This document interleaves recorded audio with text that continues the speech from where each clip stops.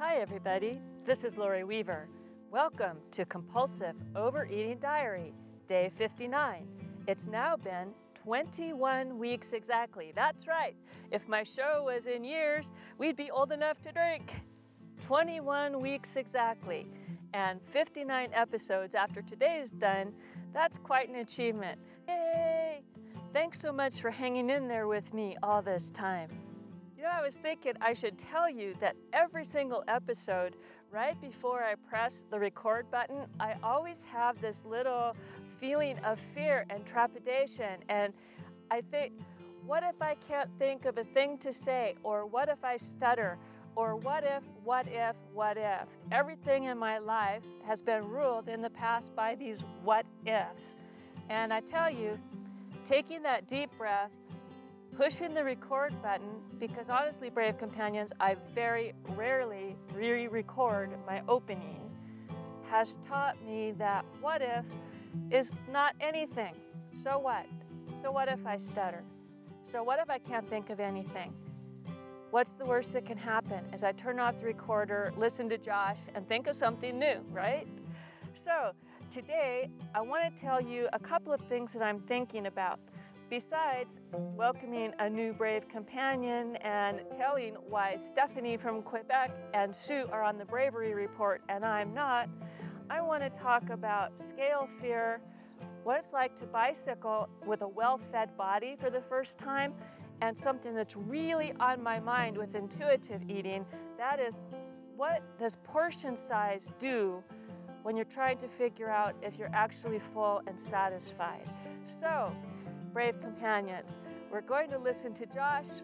I'm going to think more about what to let go, and we'll be right back. But I'm letting go, I'm letting go. It's a history that never really grows. I'm letting go, I'm letting go. It's a silent wind that never really blows. I'm letting go. Thanks, Josh. Today, what I need to let go of is the idea that if I put it on my plate at home, I will eat it all up. Yes, Brave Companions, after all these years of binging or dieting, I have been prone to just eat everything that I serve myself. You know, you've all heard the tricks. We eat on a smaller plate. We weigh and measure our food. Like if I put a half cup of pasta and a half cup of sauce on the plate, especially when I was calorie counting, I had already weighed and measured it and counted those calories. So what if I got full or satisfied halfway through? Not that that seems possible, but if I did, I wouldn't stop eating it because I've already served myself. And I've been thinking about this quite a bit, and how is portion size impacting my ability to tell if I'm hungry, and more so, when exactly am I full or satisfied, time for me to stop eating. But more on that later when we get to the topics. First, some shout outs. You know, podcasters like me, we get all hung up in the numbers, like, you know, where are we on the list? How many listeners are listening? You know, how many reviews do we have? What's this number? It's kind of our cachet with each other. You know, oh, I got this many listeners, you got that many listeners. But you know what? Every single time there's a download is a person. A real person who's taking the time to listen to me on an app on their phone or find me on iTunes or subscribe. And that takes commitment and your time. And I talked about last time that time is the coin of life. So whether I have 1,000 listeners or I have 10 listeners, I want you to know that I do appreciate each and every one of you. I know what those numbers mean. Underneath, I know that each number represents a person. And many of you are dealing with things like I'm dealing with, or you wouldn't be listening to Compulsive Overeating Diary. I mean, my goodness, I like to think I'm a pretty good storyteller, but who cares? If you have nothing to do with eating issues, why in heck would you be listening to Compulsive Overeating Diary? you might as well go back and listen to Daily Adventure Tales over and over again, right? So, you guys out there, you brave companions, are either people who are dealing with an eating issue your own self, or possibly, maybe you're like my therapist, listening to get more insight as a case study about what is overeating like from the inside if they're not people that happen to have that issue. Or maybe you're a loved one who just wanted to know a little bit more about compulsive overeating. In any case, every one of you are brave and thoughtful, and there's more of you out there than I ever suspected, so I want to thank you from the bottom of my heart. And to that end, I go every once in a while to look at Stitcher. That's one place that you can get Compulsive Overeating Diary. And for years, or not years, weeks, it's says I'm on 5 playlists or 6 playlists. And I'm like, well, that's nice. 5 or 6 of you are liking to listen to me regularly. That's what you do on Stitcher. You put someone on your playlist. And then today I went to Stitcher and I saw I was up to number 10. So 10 of you have taken the time to add me to your playlist on Stitcher. So 1, 2, 3, 4, 5, 6, 7, 8, 9, 10 Stitcher Brave Companions. Today is your shout out for you. I also want to thank whoever the lovely Brave Companion is who actually purchased a book through my link on Amazon, so I can no longer say I never made a dime from Compulsive Overeating Diary. I actually made 3, a little more than 3 dimes. But you know what? Just the very idea that you would go through that link and you would purchase that book. I'm most excited that you got the book, however you get that book. I think it's really worthwhile.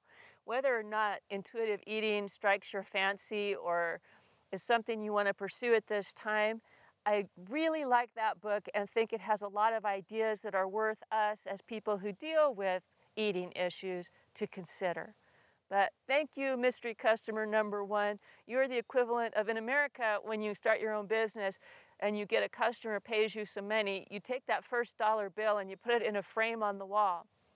So, mystery shopper, I'm putting this first little few cents commission from Amazon on my wall. I'm going to print it out and remind myself that money isn't everything and that people really do care.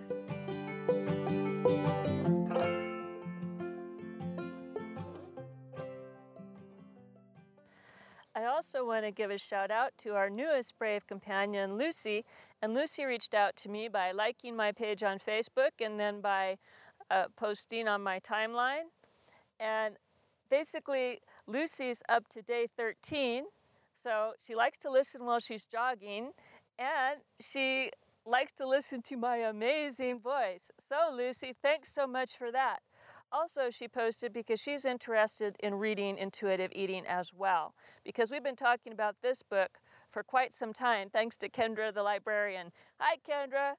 So, since Lucy didn't post on compulsiveovereatingdiary.com, if you guys could go to today's show notes, day 59, and post a hello to Lucy, that would be awesome. And I'll go back on Facebook and let her know that I said hello to her on day 59. Now, while we're on the topic of Facebook, I just wanted to say a few things. I go to Facebook almost every day to post kind of what I'm going to do that day, and I also make note of where Compulsive Overeating Diary is falling in the ranks of the US and Canadian iTunes hot list. Now, you guys don't have to read the hot list. I do that for my own self. That's just kind of where I happen to keep that statistic. But I do tell you if I'm going bike riding or if I'm in the F mood or if the robot aliens have been around or if I'm getting ready to record an episode, just all kinds of stuff that I don't necessarily post on my own website and maybe stuff that's too long to put on Twitter.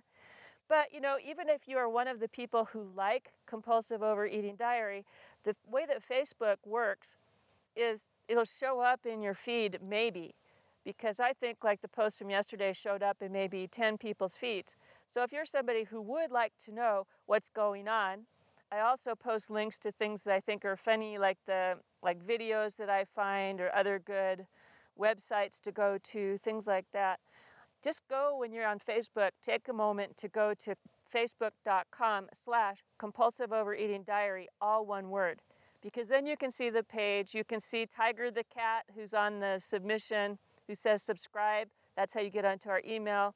You can see all the different stuff I've been up to, and also some conversations with the Facebook Brave Companions. And while I'm thinking of that, Brave Companions, if you are on Facebook, you can see where Lucy posted to me today on Facebook, and you could say hello to her right there. It didn't occur to me. But however we say hello to Lucy, hi Lucy, we're so happy that you joined us, and I hope you're having a really good jog today.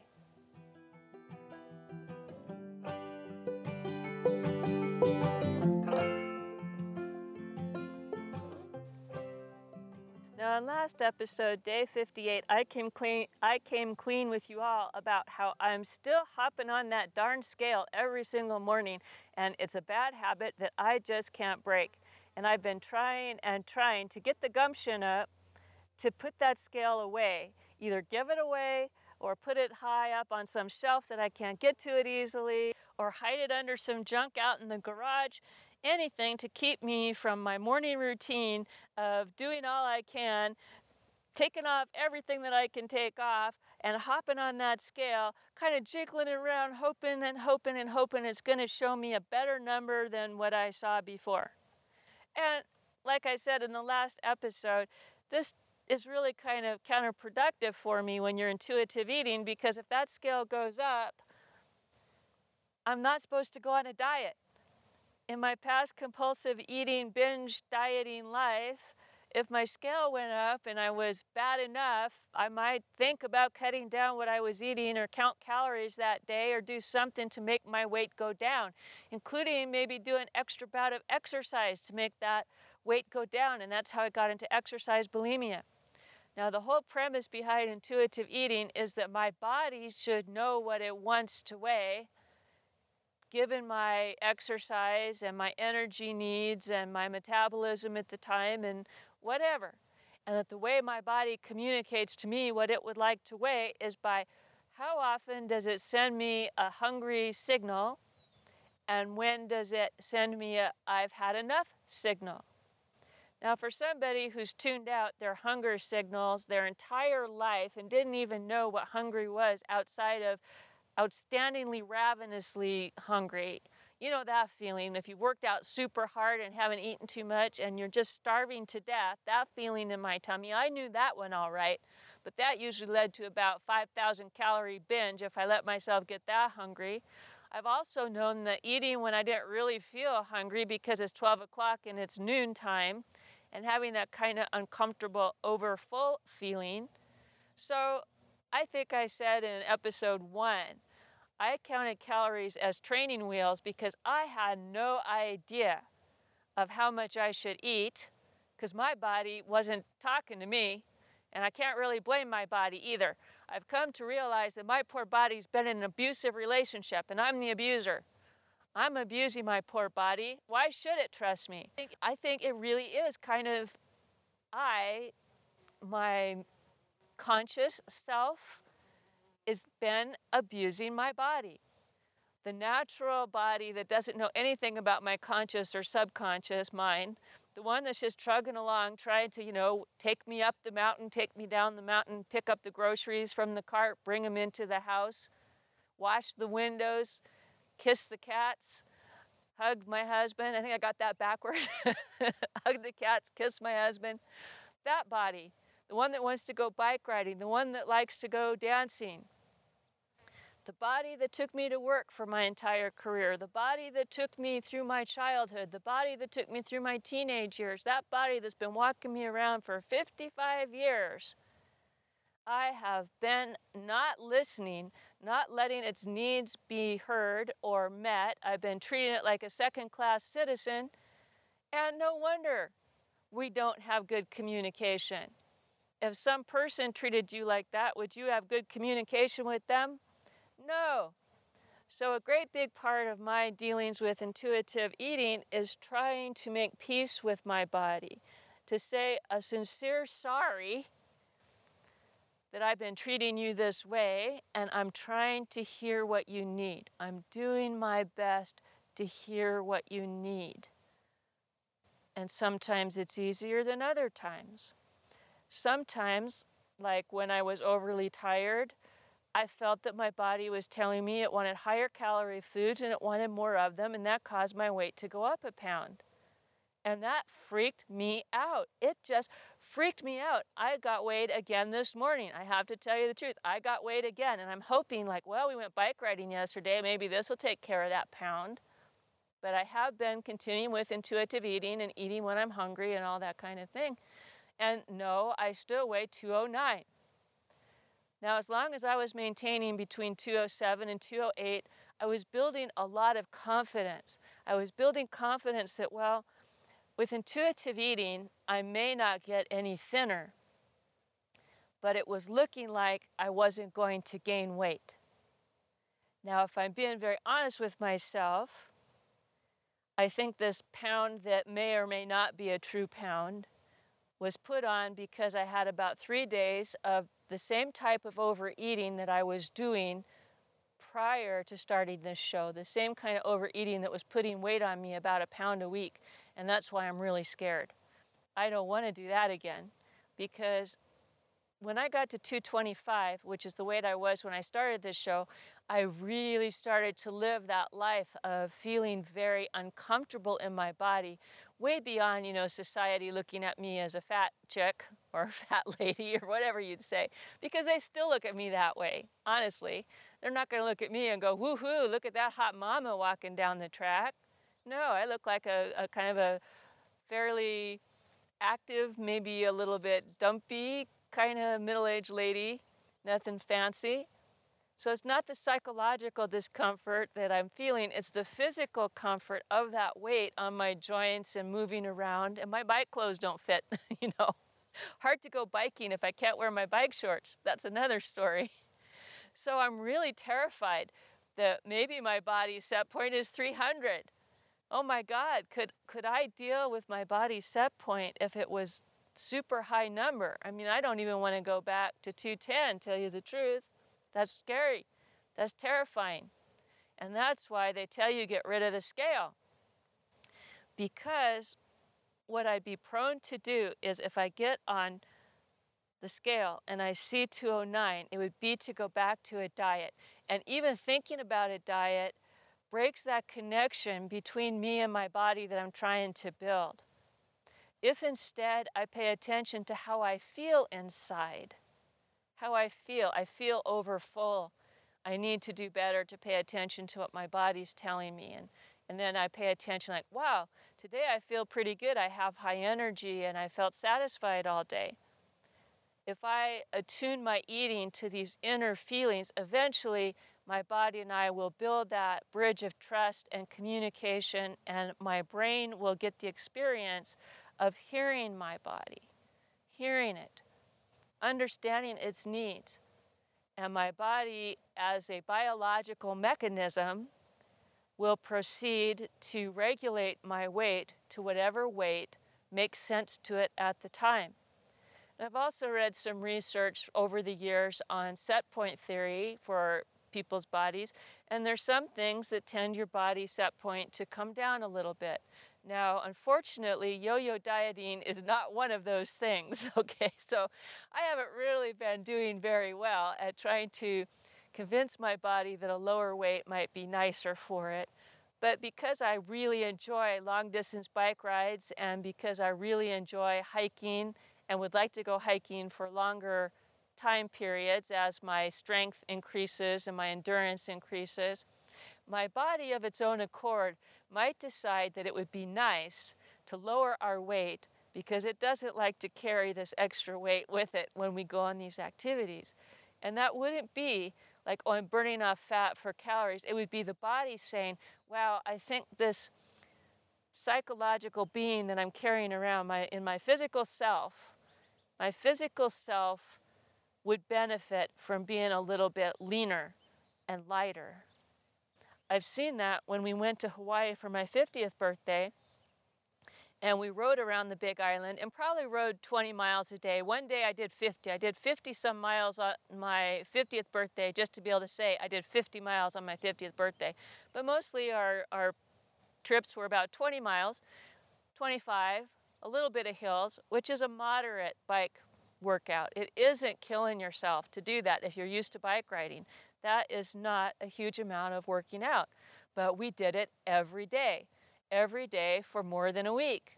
And by the end of our trip, even though we were drinking cocktails made out of pineapples and we were eating delicious foods, I noticed that I was, without knowing it, intuitively eating on that trip. And I dropped weight.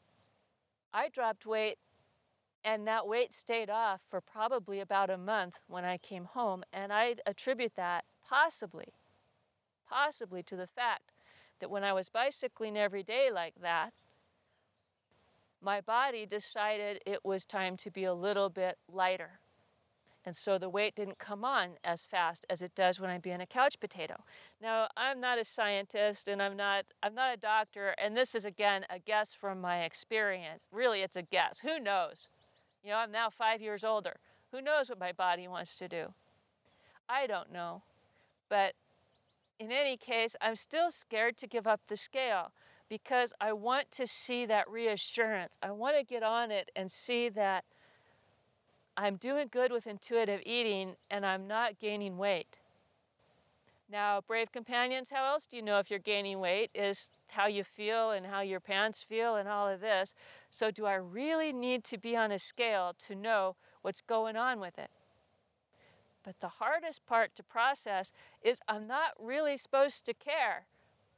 I'm supposed to have given up weight loss as a goal altogether to concentrate on rebuilding the trust with myself and to say goodbye to the robot aliens, to trust food, to love food, to build a life with connection with people, not fear about people, not spending my precious life energy on artificial things like how many calories have I been eating, to try to eat the nutrition that my body would love, and to pay attention to how does my body feel.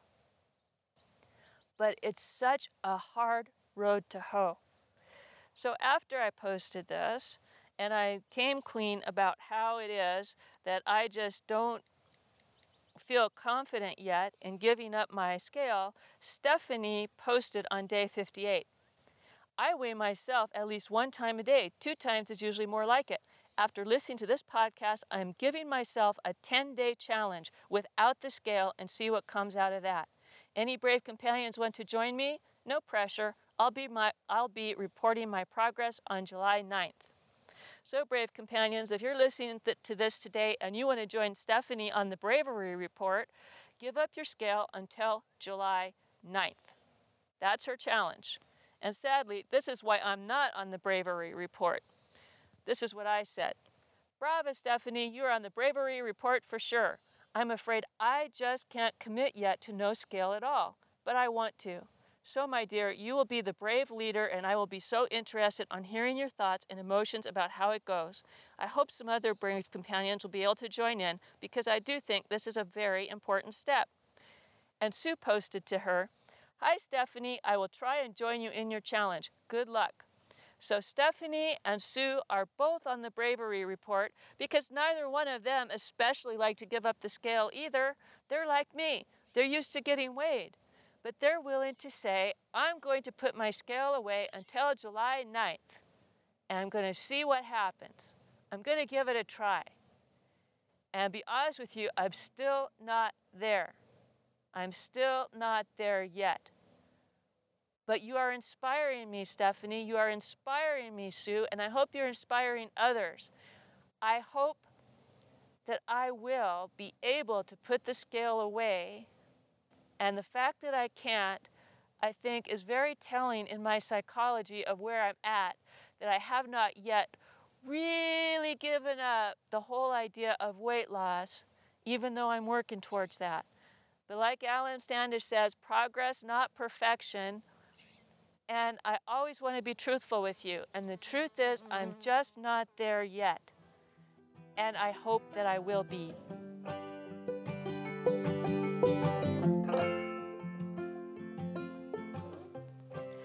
So, brave companions, that was a pretty heavy segment, wasn't it? Kind of the downside of going into intuitive eating and dealing with compulsive overeating and what it feels like to be scared of putting weight on. Now I want to change gears and tell you the fantastic part of intuitive eating. I want to report to you what it feels like to be bicycling in my well-fed body. That's right, I'm very well fed. When I was dieting, I was restricting my calories below what I burn. I mean, that's the definition of weight loss. I've said it myself. In order to lose weight, to have a weight loss, you've got to burn more calories than you eat. And for me, that would be restricting my food. And that means that your body is not getting immediate energy supply for your activity. And I thought that was a good thing, because that meant that besides that, you get a little afterburn from when you're doing activities, as well as we talked about my exercise bulimia stuff. I thought that was a good thing. And I thought, my body's going to dip into my fat stores either during the exercise, which isn't really all that likely, but anyway, or afterwards while rebuilding muscle. It's going to, make up the deficit by taking on my fat, which it did. Now, it's not 100% fat. When you're dieting, you are losing lean tissue as well. You just are. That's how it goes. But what I'm talking about is, how do I feel now when I'm bicycle riding and I'm eating enough food? If I wasn't dieting in the past, I was overeating. And usually what corresponds to, now think of it, Brave Companions, you're on a diet, you're usually restricting the number of calories that you eat in some way. You're restricting your portion size, or you're restricting your types of foods to something considered quote unquote healthier, whether you are a fan of the paleo diet or low carb diet, or it used to be popular to be high carb, low fat diet, or you're on the grapefruit diet, whatever means you're doing. A diet usually means that you are eating less in some way. You're restricting something, whether it's the amount or some type of food. And when you go off of a diet, what happens? You want a whole boatload of food, and usually the whole boatload of food that you want is the type of food that you weren't eating. So that might mean junk food or a lot of carbs, and carbs do retain water in your muscles, so you'll see a little bit of weight gain that way. Who knows? But I would be either dieting, i.e. undereating, or I would be going hog-ass wild, which means overeating. So if I'm eating a bunch of potato chips and ice cream like I described the other day, and I hop on my bike to do a 15-mile ride, my body isn't hungry, but it's not exactly feeling great about what it has to process, what it has to deal with as we're going down the bike path. If my stomach is so overly full that my digestion is still churning, and it's got to take blood supply off to my legs, and that hurts my tummy. I mean, it's really awful to bike ride when you are overeating. When you're undereating, it's really hard to bike ride because everything is an effort. Think about the difference of doing your household chores when you're rested and feeling good, and you need to get some things done, maybe clear the table and do the dishes or cook a meal, and how that feels when you're feeling good and rested versus when you're dragging, tired, you've worked all day, how hard it is for you to actually go through these simple motions of like making a meal or clearing a table. That's the difference in bike riding for me when I was underfed. I could do it. I could force myself to do it. In fact, I would will myself, just like willpower. I would will myself to go faster, to do better. I would be like my own drill sergeant, forcing myself to exercise. Damn it, this is good for you. Exercise, get going. This is supposed to be fun. You're having a good time.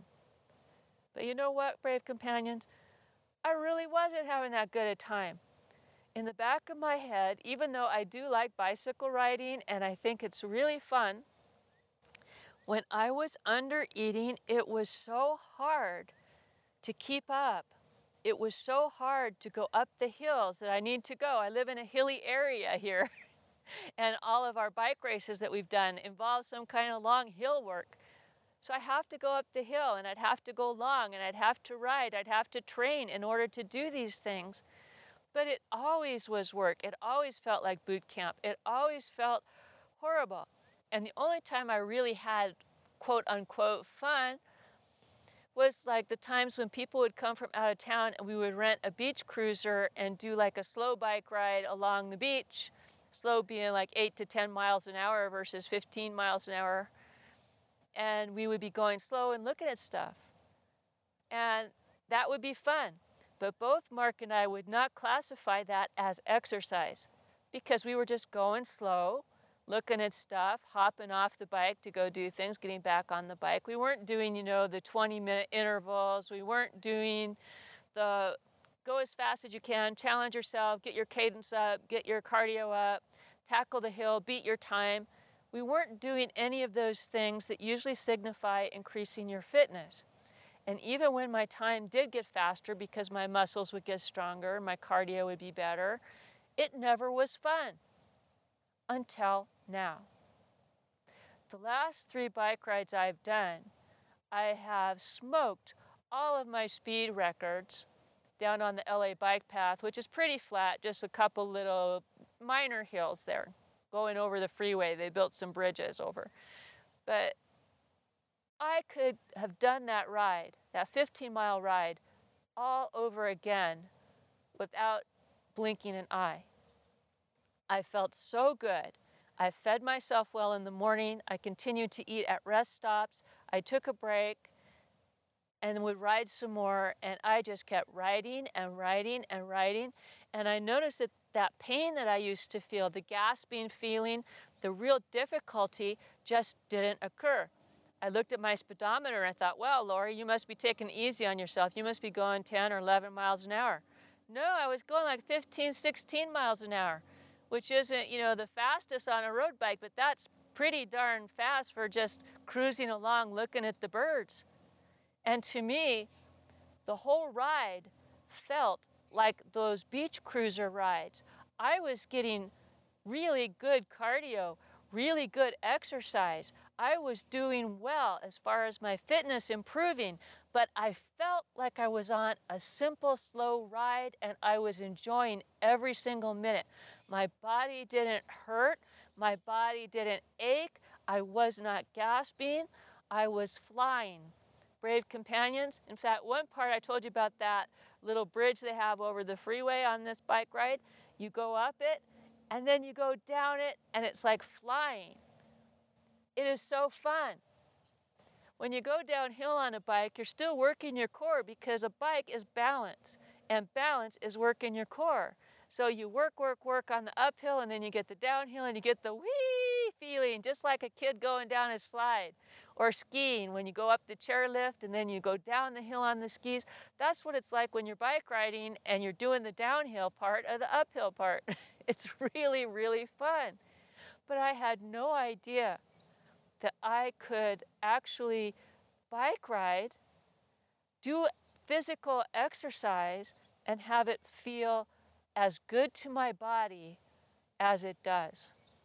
The other day, Mark and I decided that we're going to sign up. In fact, we did sign up for 50-mile bike rides in November. So we said, well, time to hit the hill work. So we went and parked our truck down at the Pasadena Rose Bowl because we like to ride from the Rose Bowl up the hill to Descanso Garden, the botanical garden I record from, because it's pretty much uphill all the way, 5 miles uphill. Now there's a little bit of downhill, but I'd say 90% is uphill. So we get this all done, and there's this one whopping big hill at the very start of this ride, where you're going from the Rose Bowl itself up to the next kind of thoroughfare that has a bike lane on it, and it's a maybe half a mile hill, but the grade is pretty steep. In fact, I'll put a link to it. I actually did an action camera filming of this bike ride from about a year or so ago, and I put it on my YouTube channel. So I'll put a link to that. So you guys can watch the first part of that video on YouTube, and you will see that first hill, and you will hear how I'm gasping and gasping going up that hill about a year or so ago when Mark and I were training to do the Lake Tahoe ride that we did. And the other day when Mark and I did this, I hardly knew I was going up the darn hill. I mean, it was still challenging, but I thought, can this be true? Usually I went up that in the easy gear, but it wasn't hard. It was almost like nothing. And then I rode all the 5 miles to Descanso, and usually by the time I get to Descanso, where I take a break and use the restroom and have some water and a snack, I felt like I didn't even really need to stop. I could just turn right around and go right back down, because it's all downhill the way to the truck. And I did. And talk about flying. 5 miles downhill is fun. It's a beautiful bike ride. It was fun. I didn't feel tired from that bike ride. I felt invigorated. My body was enjoying exercise. I know now what people are talking about when they say they're having fun. Exercising. Now, I thought I'd been having fun. I've always liked hiking. But bike riding, like I said, I thought it was fun. It was fun on my birthday that time. But I didn't know how much my body, when it had enough food, and not too much food, but just the right amount of food in it to fuel my workout, how actually fantastically good that feels. And it's really helping me, because that feeling is so good that it's better than potato chips. So potato chips kind of don't have the same draw for me when I realize that I won't get that great bike feeling if all I do is eat potato chips. But at the same time, I've gotten that bike feeling when I've had a few potato chips alongside my sandwich, because I felt like it at lunch. So I'm very encouraged with intuitive eating. I'm hopeful with intuitive eating. I'm also scared about getting fatter. I'm scared of that, like I said before. But I wanted you to know how good my body feels, how great it feels. And even today, I was hiking this morning. I got out of bed and I tried to get up here early, up to this next to top Zen spot, because we're having what we call June gloom in Southern California, where it fools you. You look outside and it looks like it's a cool, overcast day. But in reality, that marine layer is just making it actually hot, sticky, and humid, where California is normally a dry heat. And I tried to get up here before the sun hit and didn't quite make it. I was about a half hour too late. And so if you look at my selfie today on day 59, you'll see for the first time that you could actually see the sweat on my blue hiking shirt, because I was just literally covered with sweat because it was so hot and humid as I was hiking up here. But other than that, brave companions, the hike felt great. I wasn't huffing and puffing. I didn't feel out of breath. My muscles felt good. My back didn't hurt. My knee didn't hurt. I felt like, just like my bike ride, that I could have turned around from now, go down to the bottom of the hill, hike all the way up again, nothing to it. It's amazing to feel so good in my body. Amazing to feel so good, and it has nothing to do at all with the number on the scale or the number on the tag of my dress.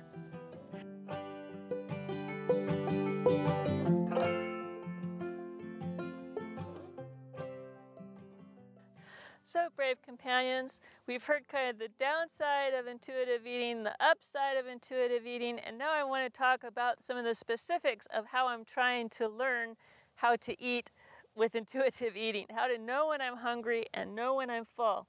And I noticed that I've really been struggling when I eat at home and doing a lot better when I go out to eat at the restaurant.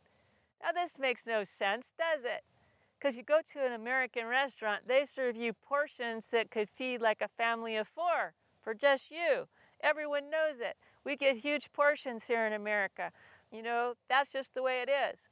Even when I'm binging and overeating, I can hardly ever eat a whole restaurant portion to myself. I've always taken food home. And with intuitive eating, we go to the restaurant. I get a huge amount of food as usual. So the only way I know how to stop when I'm listening to my body is I can hear myself say, that's enough. And I stop eating and take the rest home. And usually I can get like 3 more meals, at least 2, out of any restaurant food that I've been having. So I get to have that meal twice.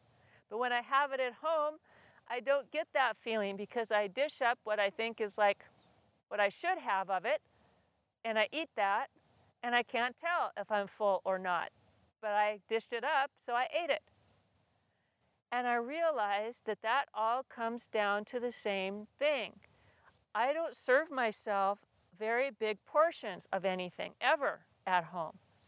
Because when I've been dieting or trying to cut weight, my trick has always been to serve myself very small portion and then eat and then maybe have seconds. And that's what I've always done. Now, if I usually eat my first portion, it's usually right for a calorie-controlled diet. That's how much I would be eating. And if I go back for seconds, it might be almost that much again. Whereas if I ate a little bit more in the first place, I probably would have saved more calories overall. But it's very hard for me to put, like yesterday I actually had 2 hot dogs. I've never had 2 hot dogs in the bun in my life. Well, except if I'm binging. Then I might have 10 hot dogs in the bun. Don't believe me? Yes, I have. But to have 2 hot dogs on purpose? Never. Yesterday, Mark cooked up some hot dogs. He sent me to the store for some buns. I said, okay, I'll eat this hot dog in the bun. That'll be nice. I had some nice cherries with that. And a few potato chips, not too many, just a few to go with the hot dog. And I ate my 1 hot dog, my few little chips, my cherries. And I realized, I'm still hungry. So I had a second hot dog. But by then, I was hungry enough that I ate the second hot dog in the bun. And I realized by the time I was done with that I had passed my desired satisfaction level of 6 or 7 and had moved on to like a 7 or 8. Now, as I've shared before, 7 or 8 I still consider a victory for me. That still means I stopped before I was all the way stuffed full and I feel pretty good. But I was thinking, what if I had asked Mark for 2 hot dogs in the first place and they were on my plate, like if I were at a restaurant, and I just kept eating until my body said I had enough, I probably would have had enough eating 1.5 hot dogs, maybe 1 2/3 hot dogs. And it might have even been 2 hot dogs, who knows? But my guess is maybe it would have been around 1.5 hot dogs. So if I would have served myself more, I would have had enough food and I would have stopped and put my plate away and gone on to other activities. Instead, I stopped, which was good, realized I was still hungry, so I ate, which was good. But then I ate more than I needed to because I still was in that I'm feeling kind of hungry mode that kind of gives you that anxious feeling versus the I'm going to have one more bite mode, which if I had had one more bite to eat on my plate in the first place, I could have had and then stopped. I don't know if this all makes any sense at all, but what I think I need to do is serve myself bigger portions to start so that I will have enough food on my plate that I will be able to stop eating when I hit satisfied. Now, this is another technique that is pretty scary to me because I've always been a clean plate club gal. If it's on my plate, I want to finish it at home. Like I said, not in the restaurant for some reason. Maybe because I've always eaten more slowly in the restaurant and enjoyed my eating in a restaurant. I've never, ever had a problem eating out at restaurants. I know this is unusual, but it's true. I've never really overeaten at restaurants. I've eaten a lot of food at restaurants, but always with pleasure and always because there was some reason for it. And I've never really overly eaten things like I do at home when I'm cooking. But at home, I have never before on purpose thought, let me fill my plate up with food and see what happens, because I felt what happens is I'm going to eat all of this really fast and then I'm going to put on a lot of weight. So I'm really curious to see, while I'm in this intuitive eating frame of mind, Will this help me? Will I be able to become satisfied more easily if I have enough food in the first place? We'll see. I mean, what's the worst that can happen? Well, I guess the worst that can happen is I could put on a little bit of weight, but with intuitive eating, I'm going to have to learn from that and try something else. Right now, I notice that I'm having a hard time eating enough to be satisfied with one serving, and when I go get another serving of something, I tend to eat too much with that second serving. So I'm going to try something new. So, brave companions, I hope this has been some food for thought. If you're brave and can give up your scale for Stephanie and Sue's challenge, let me know. Maybe you'll help inspire me too. If you have thoughts on hunger, on exercise, or what you're experiencing with intuitive eating, if that's something you're choosing to do, I'd like to hear that too. Go to day 59 of Compulsive Overeating Diary, post on Facebook, send me an email. Until then, take care, brave companions, because I care. I'm a slave without a master, heading for disaster, kicking up the dust in the middle of the road. I've been waiting on a free ride, ticket to a seaside thicket on the edge of Puget Sound. And there I'll sit, and I'll admit that I was only just a guest inside my skin. And by the dawn, I'll be gone and won't be home.